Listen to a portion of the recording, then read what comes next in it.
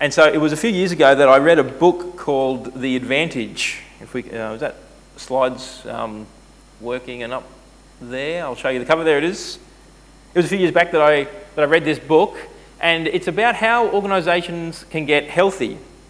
And it's by a guy called Patrick Lencioni, and it applies not just to kind of secular organisations, but to churches as well. And one of the key things that churches and organisations need in order to be healthy is clarity. Clarity on what you're doing. And he has a series of questions that he gets people to ask, and one of them is this one: what is the most important thing that we should be doing right now? You need to know what you're on about. You need to know what are the priorities, because there are so many things that can compete for our time that would take us away from the priorities. And what he found when he looked at most organisations was that they had far too many priorities. And so when a CEO comes and says that this company is going to, all in 1 year, grow revenue, improve customer service, introduce more innovative products, cut expenses, and improve their market share, you're almost guaranteeing that none of those things are going to be achieved. None of them are going to kind of have the attention that they need in order to become the priority, and therefore to make any of them really work. So the author, Patrick Lencioni, went about kind of looking around the place to find which companies are actually doing this well. What are the healthy organisations that are focusing on the things that they need to focus on? And he came up short for a long time. No one was doing this well, until by accident he kind of stumbled across it. The group of organisations that are doing this well are emergency responders, firefighters, paramedics, accident and emergency departments in hospitals. The reason is that there is a crisis and people are working together because time is short to make a difference. You would hope that two firefighting engines, when they turn up to a fire, aren't arguing over who got there first, or which jurisdiction this is, or which kind of department should be the first ones to go up the ladder to save someone. It's like, let's just get on with this. Or in hospital, if someone is bleeding out, you're not, who's going to be paying for this extra bandage, or whose department can we kind of bill that to? It's no, there is a priority in front of us. And so they got a sense of clarity around what should be done. This morning I want to help recalibrate you personally, perhaps, as a church. I'm constantly trying to calibrate myself and the City Bible Forum to this as well. And to see that the most important thing right now, in this period that we live in between Jesus' death and resurrection and his return, is making Jesus known. But if we're going to be speaking about Jesus and making him known, then we need to get what we're speaking about right first. There's no point speaking the wrong thing. And so what we're going to do now is we're going to have a look at, from the passage that was just read, the message. What should we be proclaiming? What hopefully will be kind of proclaimed at your carol service on that Sunday before Christmas. What is the motivation for doing this? Why should we do it? What are the methods? How does this happen? And then we're going to have a look at Matthew 28 to finish, to give us some encouragement to keep going in this task. So, what are we going to say? What's the message? Well, the answer is, quite simply, these words. Be reconciled to God. It's there in verse 20 in 2 Corinthians 5. Therefore, we are ambassadors for Christ, God making his appeal through us. We implore you on behalf of Christ, be reconciled to God. Now, if you know the context of this second letter to the Corinthians, you know that part of that is reconciling the Corinthians to God. They have been rejecting the Apostle Paul, and Paul is trying to woo them back to his apostolic ministry. But it does work more broadly than that as well, because all through this passage there is this taking this message to others as well. And so this is the message that we take is be reconciled to God. Do you notice what it doesn't say that the message is? It's not try harder. It's not do a little bit more to be good enough for God. It's not do a little bit more to be good enough for Jesus. It is be reconciled. This is the language of relationships that need to be restored. Something has gone wrong in a relationship and there needs to be a reconciliation, a coming back together. It's the language of friendship and relationship. If you've ever had a relationship go bad, just think about it for a while. Have you ever had a relationship with, say, a parent or a child be strained? Or in the work context with your employer or a colleague?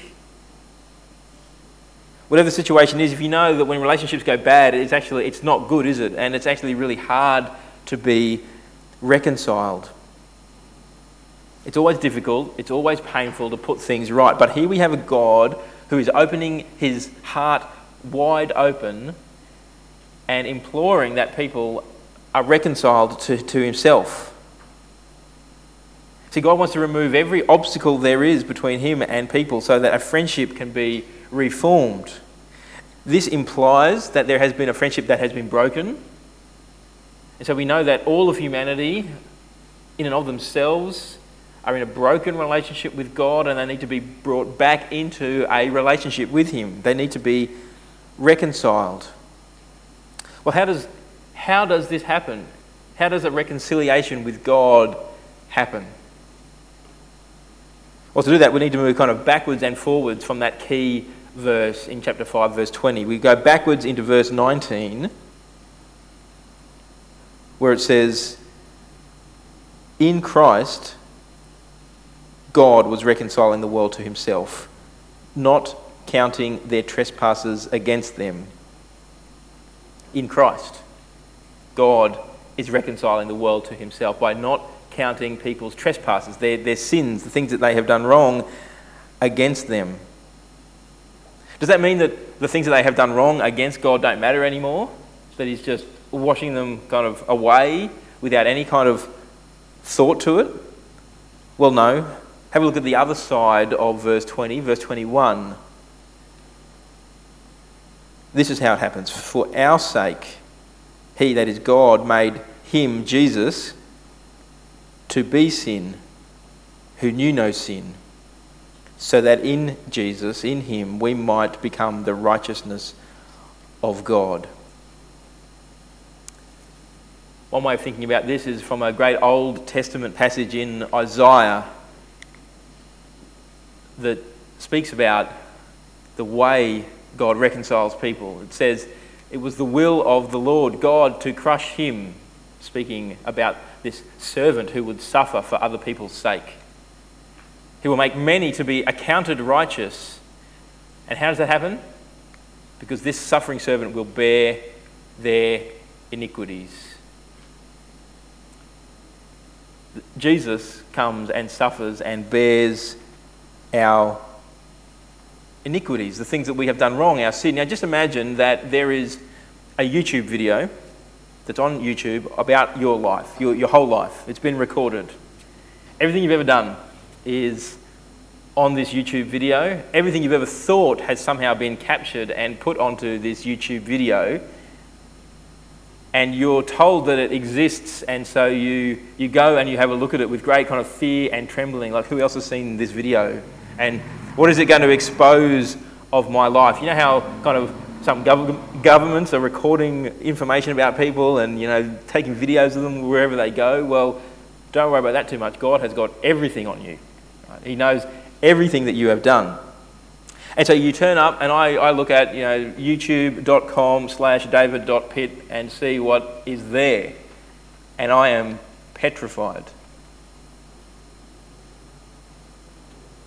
But when I turn there and I look, I actually see the life of Jesus being played.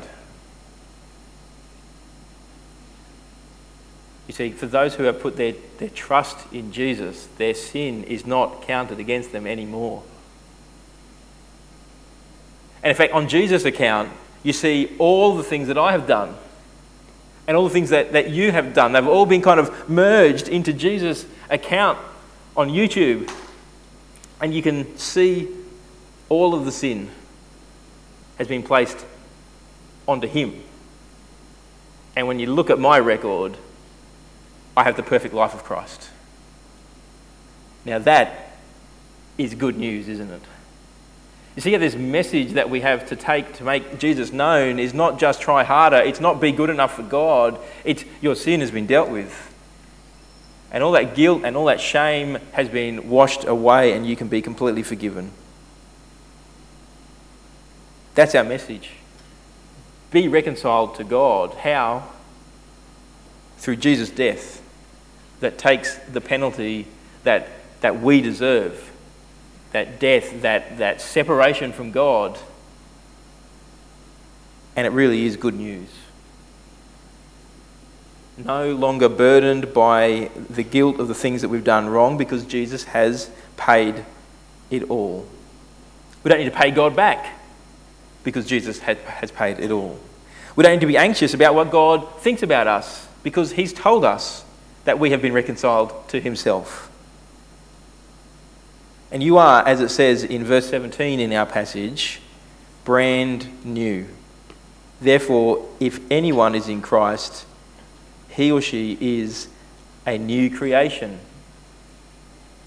That's the message that we have. That's the business that God is in, bringing about a new creation, making us new.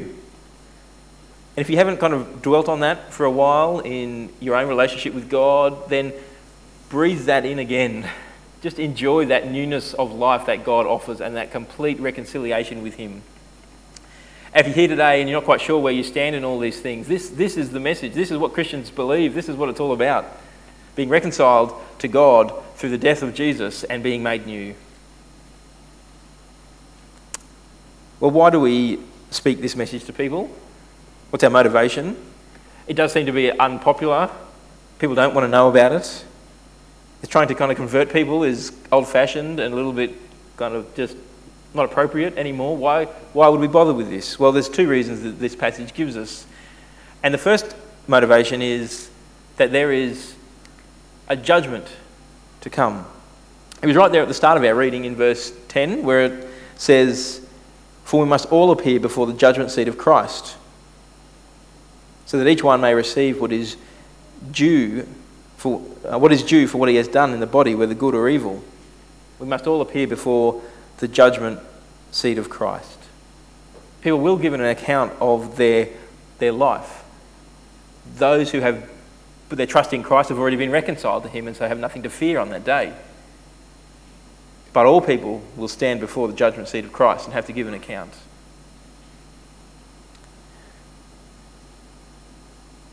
It's a little bit like our world as a collapsing building.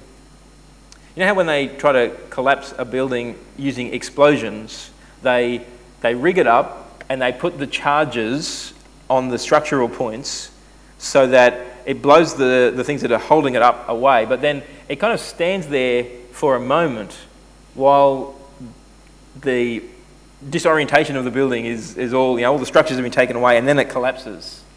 It's kind of, I've got a little bit of a GIF, hopefully it works here, but kind of, there you go, you got the idea? So, goes off, stands there, and then it all comes down. Well, our world is like that.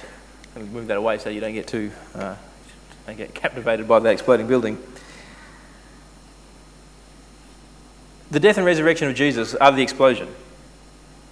It's put the world on notice that there is a judgment day to come. And I can say that because of places like Acts chapter 17 that I've got on the screen here. God has commanded all people everywhere to repent. Why should people repent? Because he's fixed a day on which he will judge the world. And he's given proof of this because... let me read it out. He's fixed a day on which he will judge the world in righteousness by a man whom he has appointed, and of this he has given assurance of all by raising him from the dead. You see, this judgment day is coming because in Jesus' death and resurrection the world has been put on notice that there is a new king, there is a new person who is in charge, and the judge of all the earth will come to judge. Which all sounds quite serious, and it is. And it is a great motivator, knowing that day is coming. But there is more in this passage as well than just the judgment day. And that is, Jesus' love motivates us. Have a look at chapter 5, verse 14. For the love of Christ controls us. The love of Christ controls us.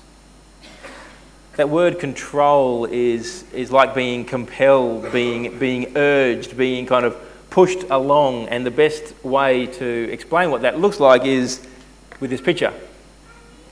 Sheep going up a ramp into a truck. They can't go left, they can't go right, they can't go backwards. They're just being kind of compelled along up the ramp and into the truck. That's what Paul is saying here. He's constrained by the love of Christ.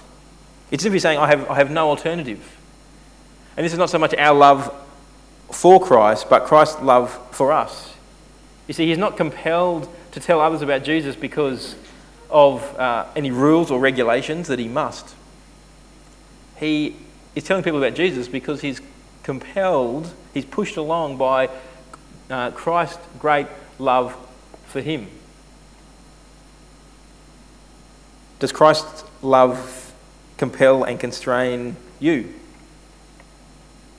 It's a question worth asking ourselves. Have we known the love of Christ, who would lay down his life and sacrifice in our place? And then have that kind of being compelled by that great love to go and pass that message on to others. There are two powerful motivators to speak about Jesus. The coming judgment, but also the wonderful love of Christ that would save someone like us and then make his message known because of that. Well, let's talk more about actually how do you do that? What's the method of making Jesus known? People all around us desperately need to know about Jesus. How will that happen? Well, it will happen as people like us speak about Jesus. Have a look at verse 18. I've got some of it on the screen there.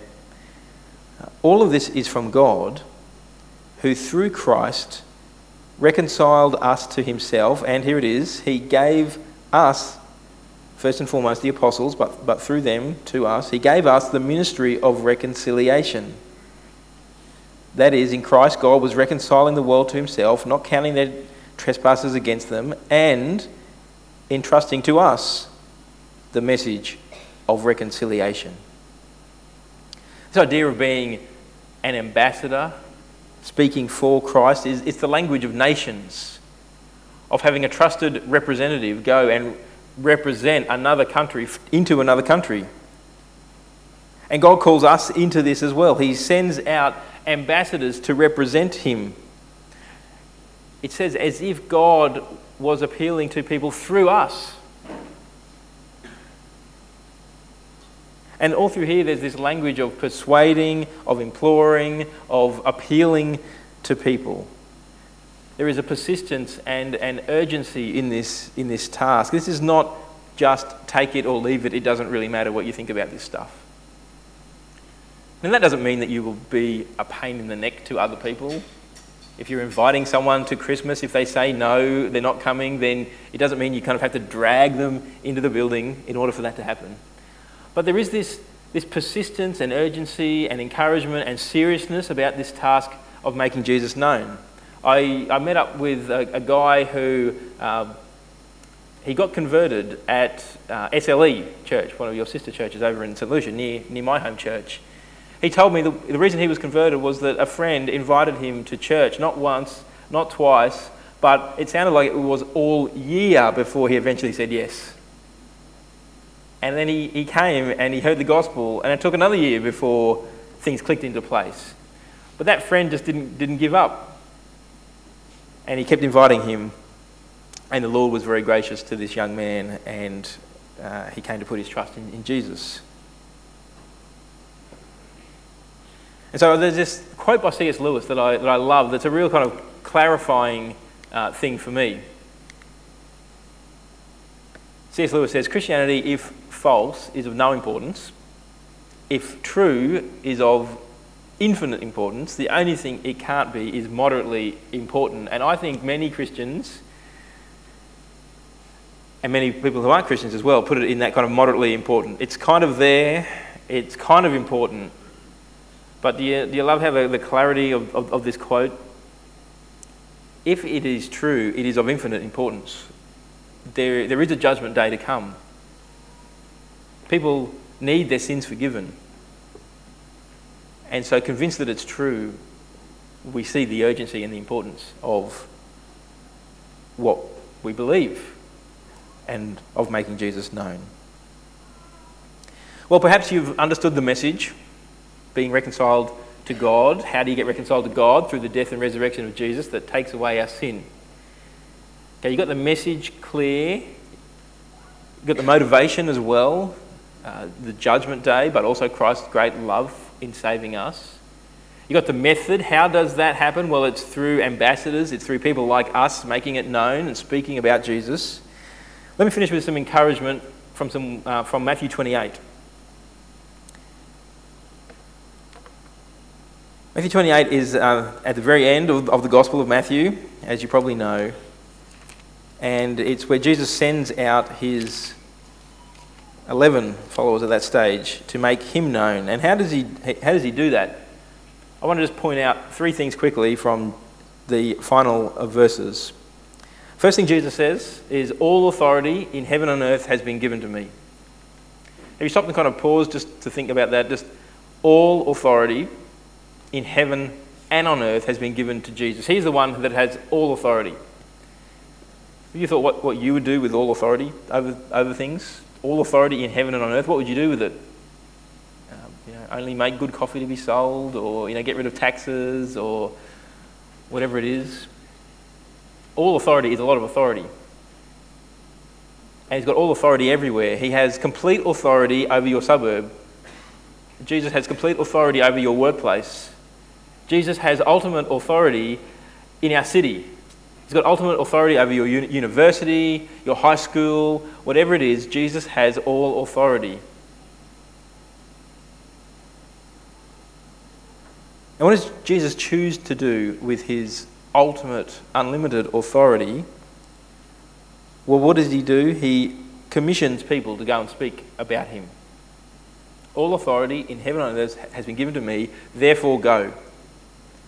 You're being sent by the one who has all authority to go and make disciples of all nations. And he does that through just some very ordinary followers of himself. I don't think we often stop to think about that. But just imagine that we've been kind of summoned to Suncorp Stadium, and Jesus is in the centre. It's night time, and they've turned the lights off, but they've just got a spotlight on Jesus. And Jesus says, I'm about to unleash my plans for how the whole world is going to hear about me and what I've done. And so we're all in the stadium, Suncorp Stadium, we're like, how is Jesus going to do this? And so he says, okay, I'm going to turn the lights off, and then when the lights come back on, I'm going to unveil my plan for how the whole world is going to hear about me. I don't know about you, I'd be thinking, is he going to have some kind of earpieces, the Apple earpieces to put in people's ears, and it's just going to tell them the message like that? Or is it going to be some kind of megaphone system? Or how is the whole world going to hear about what Jesus has done? And so the spotlight turns back on again, and on centre stage are just 11 blokes, fishermen, tax collectors, people who you wouldn't necessarily think would be the people who are going to kind of change the world. It's not some crack troop, not SAS soldiers or anything like that. It's just 11 normal Jewish men. And Jesus is going to change the world through them. And it worked, didn't it? I mean, we're here today in Australia. We've heard that message. All nations are hearing about Jesus, and we are caught up in that great task. All authority in heaven and on earth has been given to Jesus. Therefore, go and make disciples of all nations. And here's the thing at the end.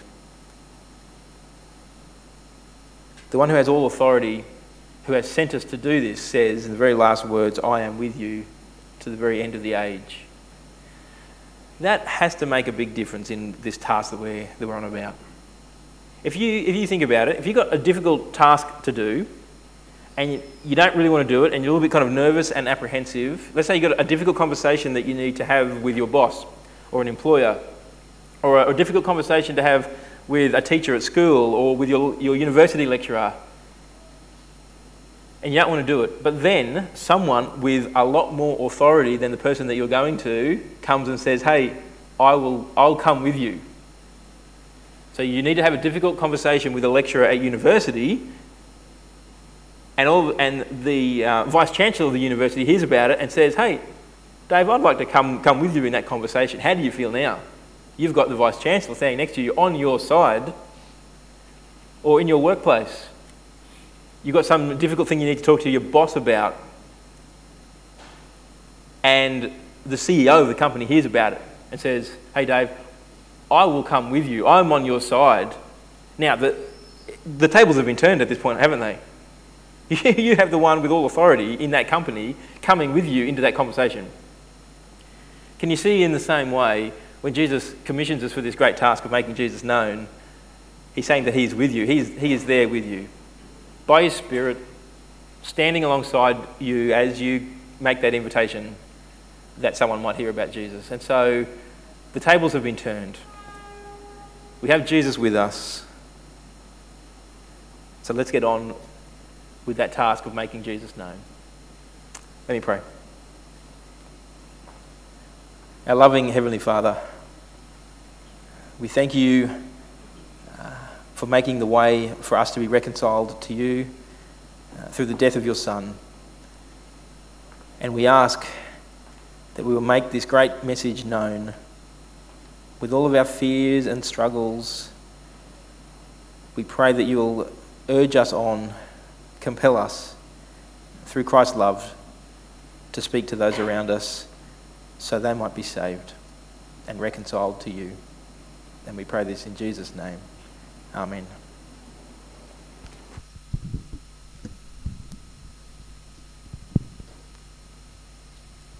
Thanks, Dave, for